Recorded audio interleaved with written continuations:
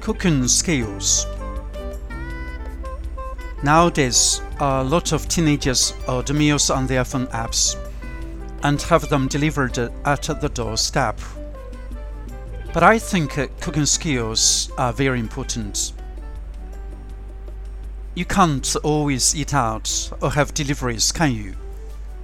For one thing, restaurant meals cost a lot.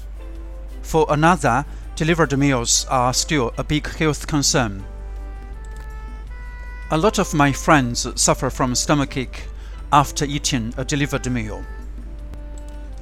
Even though cooking at home is a wise choice, the majority of Chinese parents simply don't give their children an opportunity to learn culinary skills.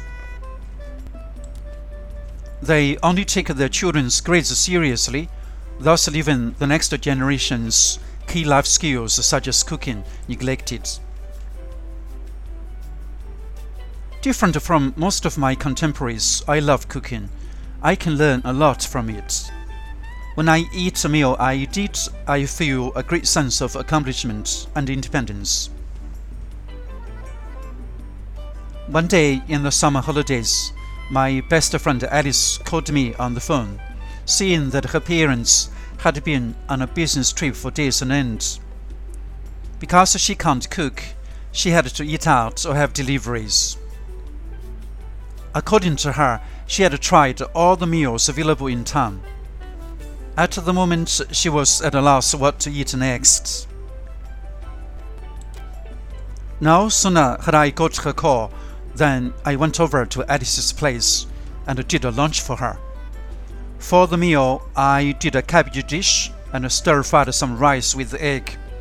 It was not a chef thing, but when Alice was eating it, she was all tears. She confessed, "Were I a man, I would marry you." Obviously, my meal couldn't have pleased Alice more.